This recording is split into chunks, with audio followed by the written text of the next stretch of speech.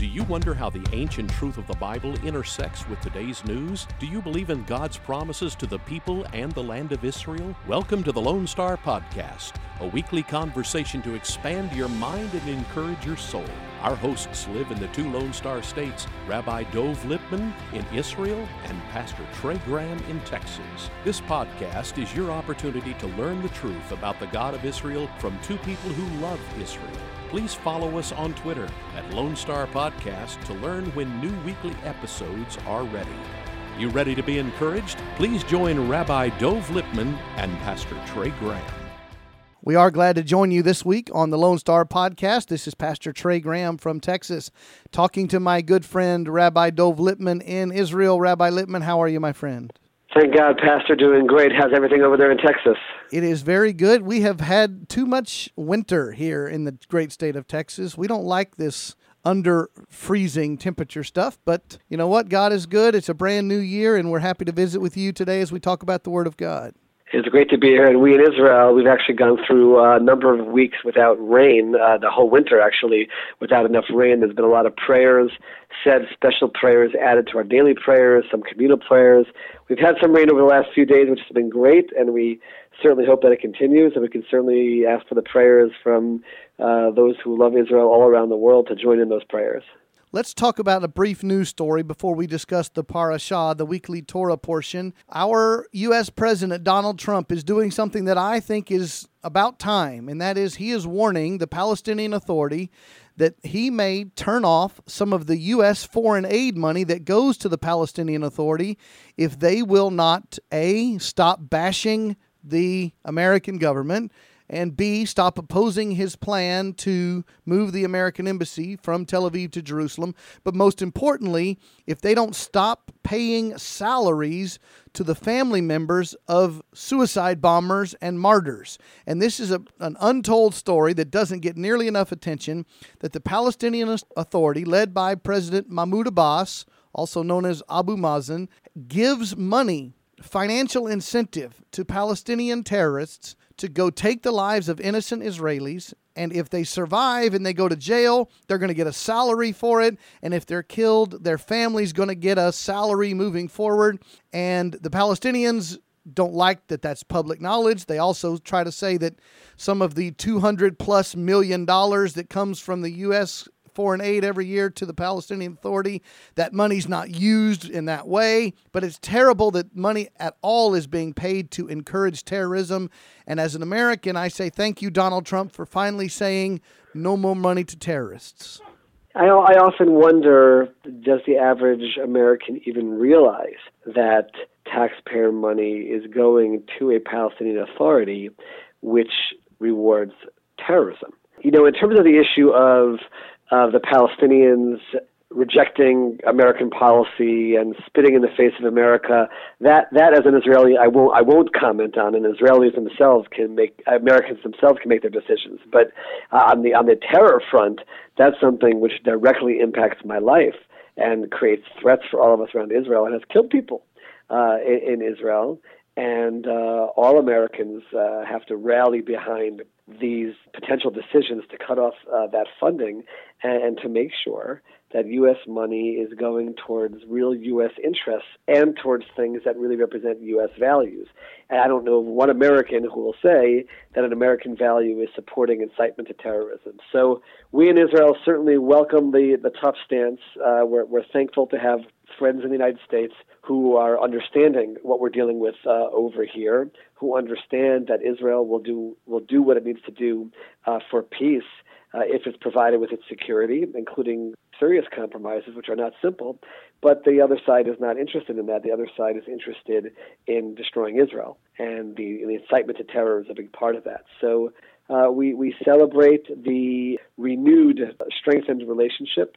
And we certainly hope that the Palestinian side will simply stop their incitement to terror and actually be interested in trying to resolve this conflict in an honest and fair manner that provides for Israel's security. If that happens, and if the U.S. president's actions push towards that a little further or serve to prevent the incitement towards terror, we're very thankful to God for that development.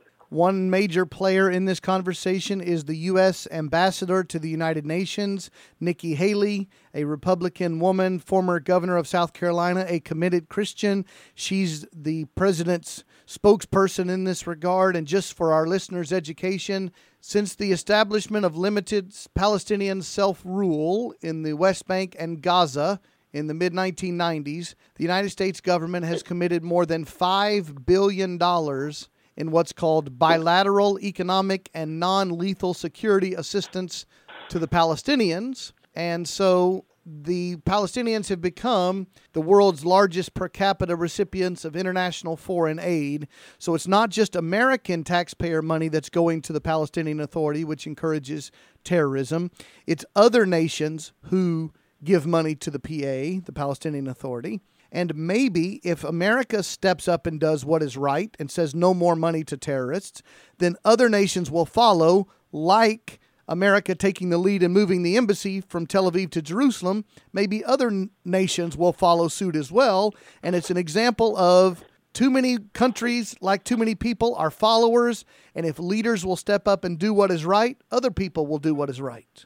There's no doubt that America leads the world, and it's so good to see America in a position where it's doing what it feels is right. And by the way, I'll extend that to the United Nations as well. I mean, hearing that the U.S. is considering cutting off huge amounts of its funding to the United Nations, we in Israel celebrate that as well. This organization, which is essentially just a vehicle to attack Israel and certainly go against America's interests. We live in a time where we need to stand up and we need to say the truth, and not to be afraid to walk in the path that we believe is right. And we certainly see these steps as being that way. Israel, for quite a while, has felt very much alone when it comes to a lot of these issues. And now we don't feel as alone, and then we certainly are very thankful. I do ask our Christian and Jewish listeners on the podcast to join us in praying for President Trump and Ambassador Haley to do the right thing. As an American citizen who pays my taxes, I want my tax money used to encourage the preservation of life and the protection of innocence, and not to be used to fund terrorists or the organizations and governments who espouse terrorism. So please join us, whether you're a Jew or a Christian, to pray for the president to make the right decisions and Congress to go along with those decisions to use our American tax money in a way that protects innocent lives. And speaking of protecting the lives of Jewish people, let's talk about this week's Torah portion. It is the beginning of a new Bible book, the second book of the Bible. The Torah portion is called Shmot, which means names in Hebrew. This is the beginning of the book of Exodus, the second book of the Old Testament. And this week's Torah portion covers the first 5 chapters, chapters 1 through 5 of Exodus. And we transition out of the last part of the book of Genesis that we studied previously on the podcast. And Joseph, the main character at the end of Genesis, has passed away. And it says that a new Pharaoh arose into power in Egypt who did not know Joseph, didn't have the same respect for the wisdom and the actions of Joseph. And now, because of Joseph doing the honorable thing of moving Jacob and all of his family members and brothers to the land of Egypt, while there was a famine and a drought in Israel, the number of people of Israel in Egypt has exploded. They've been blessed numerically, as God said they would be. And now the new Pharaoh, the ruler of Egypt, is worried that they might revolt, try to rebel against him, or align themselves with a foreign nation to overthrow his power. So he institutes a system of slavery, putting the Jews into slavery in Egypt. And part of that was to help build the kingdom and the things that you see, all the archaeological heritage of Egypt. But this is a situation that we've seen in so many other world stories where these people are put on trial or they're convicted of the crime of being a Jew, and that's what their crime is, and now they're enslaved in Egypt. And in a moment, we're going to talk about the most famous character in this story, the man named Moses. But Rabbi, talk about the pattern, this motif of Jews being accused of wrong or being persecuted simply because they're Jews. Of course, the most heinous example of that is in the last century and the Holocaust. But this is an example of your people are hated simply because they're Jews. The Bible serves as the guidebook for our history, and we have a phrase in Hebrew, Maseh Avot Siman Banim, that what happens to the fathers happens to the children.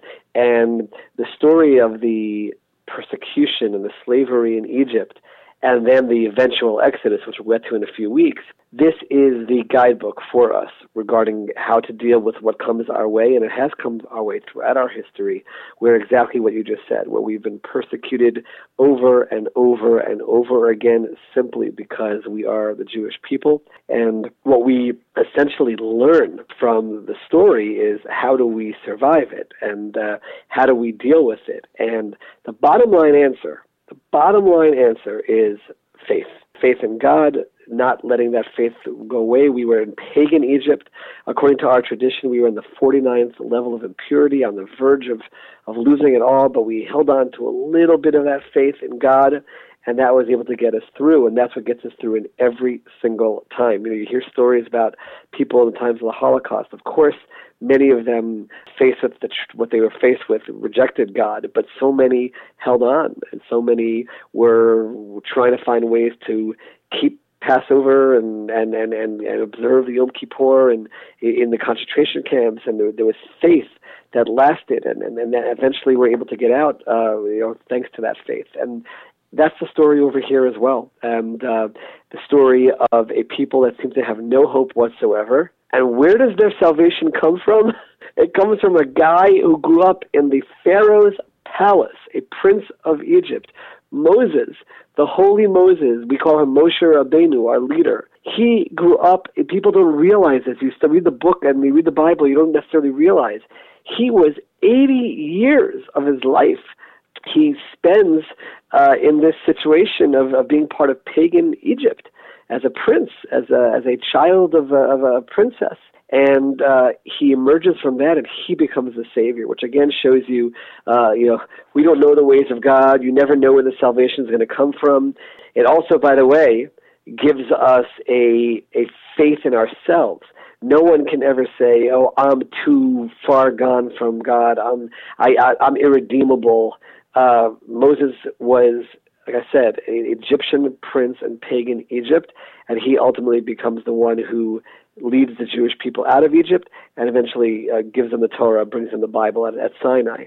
So amazing things that you learn from seeing the story that happens to the people then, and it's something which we have to apply to ourselves even in our times. I always wonder, because this is a story of the people of Israel and the Jewish people, what does the Christian faith take from the story of the persecution and the emergence of Moses and Moses connecting with God and everything that comes from that? We believe in a covenant-making God and a covenant-keeping God, and we believe that God made a covenant with Abraham, Isaac, and Jacob, multiple generations, and the Jewish family tree goes from Abraham, Isaac, and Jacob all the way down to Moses, and later to King David, and later on to Jesus, who we believe is Messiah. And God makes a covenant and keeps a covenant, and if he lets his people die out, then he has broken his covenant. If he lets them die out in the land of Canaan with the drought and there's no food, then he breaks his promise. If he lets them die out as slaves in Egypt, then he breaks his promise. And yet he does not break his promise. He keeps his promise. And so he raises up a figure named Moses, who becomes a foreshadow, I believe, of Messiah, the deliverer, the Savior. And his birth is miraculous. He's supposed to be killed as an infant baby because the Pharaoh doesn't want more Hebrew males born. He survives. His mother puts him in this little basket, floats him down the river. He's found by the Pharaoh's own daughter, the princess, who shows compassion on him. She adopts this baby as her own, but she needs a nurse to nurse the baby. And one of the most amazing stories of the Bible, I feel, is that Miriam, the older sister of Moses, is there watching to see if her baby brother survives being put in the Nile River. She says to the princess, "Oh, well, I could find you someone to nurse the baby if you want." And Moses' own mother, Jochebed, is not only allowed to nurse her own son in opposition to the decree to kill the Hebrew baby boys, she's given a salary. She's paid by the Pharaoh to raise this baby, who will then when he's weaned or gets to be a few years old, moves into the palace and grows up, as you say, with the greatest of educations, the greatest of learning about commerce and economy and politics and military and language and culture, so that when he comes back at the age of 80 to talk to the Pharaoh, he knows the language, he knows the customs, he knows the people, he knows how to deal with the bureaucracy of all of that, which we'll get into in a few weeks. But this miracle birth and the protection, where God doesn't just allow the baby to be born, he's reunited with his mother, and the mother is paid the salary to raise her own son, who will end up to be the deliverer. And we're going to get to the story of the calling of Moses in chapter 3 of Exodus in a moment, but I just love that part of the story, that God's details are so exact that he has the sister observe the baby brother and the mom reunited and raising him who will be the deliverer. And who knows, you ask yourself, okay, so he had those few years with his actual mom, which is unbelievable, and only an act of God can make that happen. And then he has his adolescence in the Pharaoh's palace, and as he gets a little bit older, he sees the suffering, and he actually ends up killing an Egyptian for his beating of a Jew, and then he has to run away, and he disappears for all those decades until he returns at the age of 80.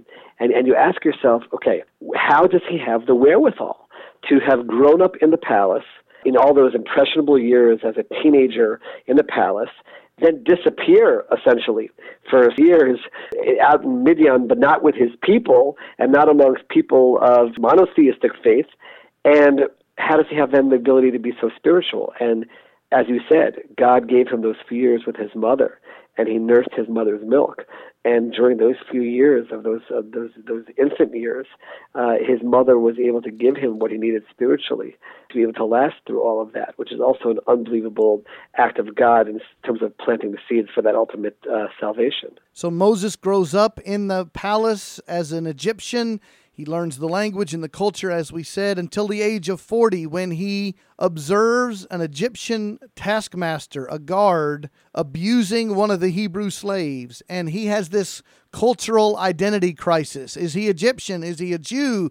Is he one of the rulers? Is he one of the slaves? And he, in a fit of anger and rage, he tries to defend the Hebrew slave and ends up murdering the Egyptian guard. And follow the story through the book of Exodus, first couple of chapters. He has to flee. He flees to Midian, as we say, Midian, as you called it, and he ends up marrying a young lady and works for his father-in-law, whose name was Jethro, and he was a shepherd. He was a fugitive of the law. He was alone. He was far away from all of his family. He's in a new country, and he's 80 years old. He's really in a sad state. He doesn't seem to be successful in business. He doesn't seem to be successful in his family life. He doesn't seem to be successful spiritually, yet God's calling from the very beginning that he would be the deliverer, the foreshadow of the Messiah. And God shows up to him in Exodus chapter 3 in the famous story called the burning bush story, which I want us to talk about in just a second. But I want to hear your comments on, how do you think he was ready to hear the word of the Lord after being away from home and in this tough state for so long? How do you think God got him ready for the new assignment he was about to receive? Well, first of all, he spends the time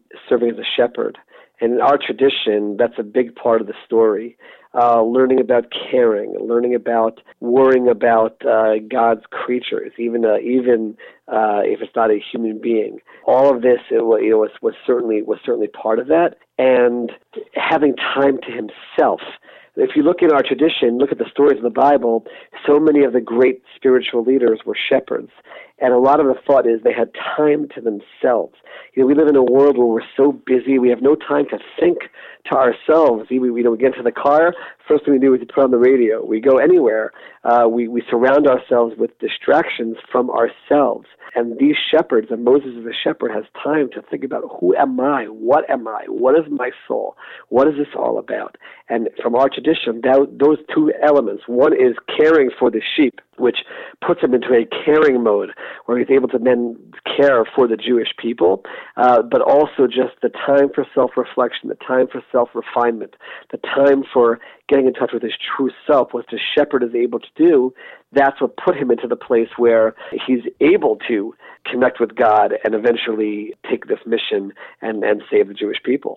And for our Christian audience, they can connect these dots that when you read the Gospel of John, chapter 10 and verse 11, when Jesus said, I am the good shepherd lays down his life for the sheep. What Jesus, the Jewish man, who we believe is God, was saying was exactly what Rabbi Lipman just described, the idea of the shepherd as the ultimate leader and the one who protects and the one who is willing to lay down his life to protect his sheep. And so Moses, the hero of the story that we're reading in this week's Torah portion in the first part of the book of Exodus, is a foreshadow of the Messiah we believe is Jesus, and Jesus calls himself the Good Shepherd, so our Christian friends can connect this dot.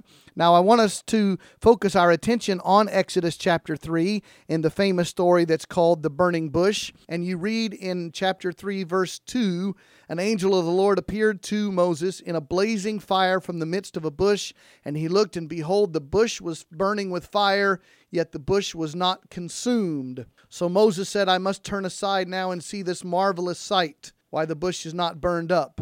And the Lord said, Moses, do not come near here. Remove your sandals, for the place on which you are standing is holy ground. And I know our listeners will understand it's not holy for any other reason except that the Lord showed up. It's not holy because there's sheep there or a shepherd there or bushes there.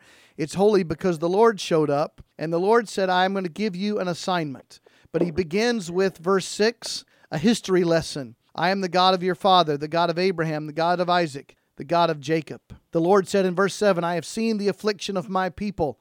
I have given heed to their cry. I am aware of their sufferings. Verse 8, I have come down, the Lord says, to deliver them from the power of the Egyptians. And then in verse 10 of Exodus 3, the Lord says to Moses, I will send you to Pharaoh so that you may bring my people, the sons of Israel, out of Egypt. And we'll talk about Moses' reply in a moment, Rabbi, but I think it is so cool that the Lord picked, and we know this because he's sovereign, he does things that are right, he makes good decisions. But one example of that, he picks the man who is the Jew, who is the shepherd, who has this time to prepare, but also has the background to know the Egyptian language and culture and politics and bureaucracy. There's nobody better in the world for the Lord to pick. So of course the Lord picks the one that the world would have ignored, but he had been preparing now for 80 years for this important mission. And also remember, when Moses actually responds to God's call, God gives him the whole situation of what's going on and what I need you for. And Moses' response, is exactly what you just said. Meaning, you just talked about the real background that's there, but Moses says in verse 11, who am I? I can't be the one to do this. And we learn about what his hesitancy was about a little bit later on when he actually says that I don't even have the ability to speak. I don't know how to do this. He, according to some of our commentaries, Moses had a speech impediment. He wasn't some great orator who could get up and rally a crowd and rally the people together. And that's exactly what God wants us to see, that it's not because of his oratory skills, that it's not because of anything other than it's God who prepared him for this, and God's given him the ability to succeed, largely based on the things that you talked about. And that's why this emergence of Moses, for me, is the focal point of this week's portion, because I think there's so much to learn in terms of it's God who chooses the leaders, it's God who makes the leaders succeed. Anyone can become that leader. Anyone can become super spiritual and even a spiritual leader, no matter what their background, no matter where they're from, and God's the one who ultimately can help make all that happen. You're right. Children of God are called to specific assignments within his kingdom, and we can trust that if God calls you to a mission, he will prepare you for that. As we see in the example of Moses, no one better fit the qualifications needed for this role, but it's not just the human efforts or abilities of Moses. Exodus 3, verse 12, the Lord said to Moses, certainly I will be with you. And I teach our folks that that's the first promise that the Lord made to him. You're not alone in this. I will walk with you. I will be your guide. I will be your protector. I will perform miracles on your behalf because I'm keeping my covenant promise to the Jewish people. But we're not alone when we walk with the Lord. The I will be with you promise. Keep reading in Exodus 3:12, and the Lord says, this shall be a sign to you that it is I who have sent you. When you have brought the people out of Egypt, all of you Jews coming out of slavery will worship me, will worship God at this mountain. So the first promise was, I will be with you, says the Lord. The second promise is, you're going to come right back here. You're going to worship me, and I'm going to keep the promise that I said. And so even though it's going to be a difficult journey, and later on in future Torah portions, we'll talk about all the plagues and the miracles and the struggle of deliverance. But this is the beginning and the end of the story right here. And God says, I will be with you, and trust me, it's going to work out the way I told you to, as long as you walk with me. And that's what I was talking about before, about how when it's all said and done, the way to be able to emerge from these horrible situations, and the reason why we believe we're here after 2,000 years of wandering around the world and making our way back to Israel, it was faith. You know, we've been talking a lot about the Jerusalem in the news the last few weeks, right? That faith of saying next year in Jerusalem, that faith of turning towards Jerusalem to pray for 2,000 years, that's what got us through. And God is telling Moses that in this story, that the way for Moses to go to Egypt and save them, there has to be faith. For the people of Israel to be saved, there has to be faith.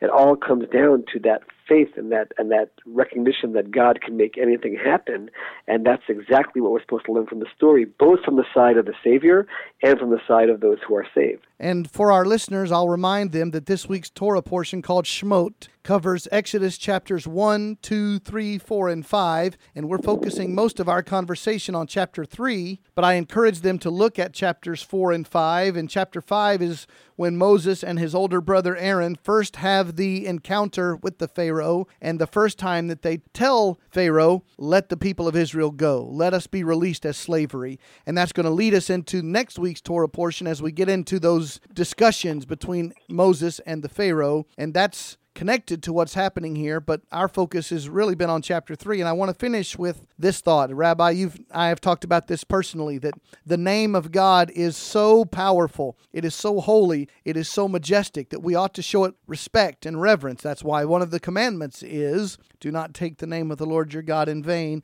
So when we read Exodus chapter 3, verse 13, Moses says, Behold, I'm going to the sons of Israel, and I shall say to them, the God of your fathers has sent me to you. They may say to me, what is his name? What shall I say to them? And God says to Moses, I am who I am, or I will be who I will be. And thus you shall say, I am has sent me to you. And so we want to show respect and reverence for the name of God. And this is how I always tell our church, Rabbi, that the God of the universe could have pulled out his resume and called himself a lot of things. He could have called himself creator of heaven and earth. He could have called himself Almighty God. He could have called himself the Holy One, the Righteous One, the Powerful One, the Majestic One. He could have used a lot of descriptors for himself.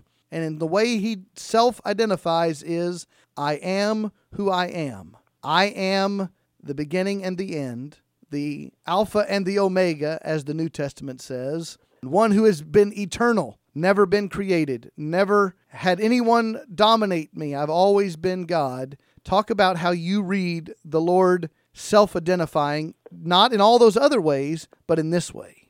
Well, there's two elements to it. One element is the reality that we cannot possibly fathom what God is. And God is sharing that with Moses. You're going to be a great man. You are a great man, but you're a limited human being. That's part one of this for sure. And that's why he just says there's no possible way I am what I am or I'll be what I'll be. But there's also, we're always supposed to learn from the ways of God, and we're always supposed to try to emulate God. And this is where we don't want to put human aspects and descriptions on God, but that's where the element of obviously humility and understanding that we're not out there to tout ourselves and pound our chests and talk about how great we are. That certainly would come from this as well. And you know, let's remember, Moses is also the most humble of all men, like we talked about. To see that dynamic of this conversation, so to speak, between a God, a real God, and the real God, not out there with any level of ego. I mean, again, these are terms that are human terms, so you can't even apply them to a God. But then Moses also on the other side of it with the humility. It's just an incredible message for all of us, and something which we all have to glean from for sure. And my last comment, and then Rabbi, I'll ask for yours, is back to Exodus 3, verse 12, when the Lord said, I will be with you. That was promise number 1. And then promise number 2, you shall worship God at this mountain. I want to remind our Christian and our Jewish listeners that the response to connecting with the Lord, to seeing that God is real, that He is powerful, that He is true, that He is loving, that He is righteous, the only proper response is worship. And that's what we call our church members and our fellow Christians, is to the worship of Jesus the Savior. And Rabbi, I'd like to hear your final comment on worshiping the Lord when He reveals Himself to us. Well, there's no doubt that we certainly place a tremendous emphasis on the daily worship and what we call the mitzvot, the commandments, and it's a huge part of our day, and it surrounds us everywhere we go. We have commandments that we're following, and that's the greatest tribute that we can give to God. And the response is not just a passive thank you, but it's a thank you and now a recognition that I can now connect and relate to God through those commandments. So we don't believe that belief alone is enough and thanks alone is enough, but it has to translate into actions, and that's where our commandments come into place. So it's certainly a major element. That's what God is telling Moses over here as well. You're not just going to leave Egypt, and that's it. It's not leave Egypt to be free people, so to speak, to be free to do whatever you want to do. It's the ultimate freedom, which is fulfilling your purpose, which is to actually worship God. And that's exactly what we see in that verse. So I think that there's a lot of commonality in terms of what we can take from that. It has been our pleasure to join with our listeners this week on the Lone Star Podcast to review the weekly Torah portion, this time from the book of Exodus, from the Jewish and Christian perspective. We pray blessings upon all of our listeners. I pray blessings upon you, my friend, Rabbi Lipman. Shabbat Shalom. Thank you so much, Pastor. Shabbat Shalom. And again, to everyone, your prayers for the rain in Israel would be so welcome. And we thank you for your partnership, and we thank you for listening. Thank you for joining us for the Lone Star Podcast. Follow us on Twitter at Lone Star Podcast to learn when new episodes are ready. Please join Rabbi Dov Lipman and Pastor Trey Graham next time to expand your mind and encourage your soul. May the Lord bless you and draw you to Himself this week.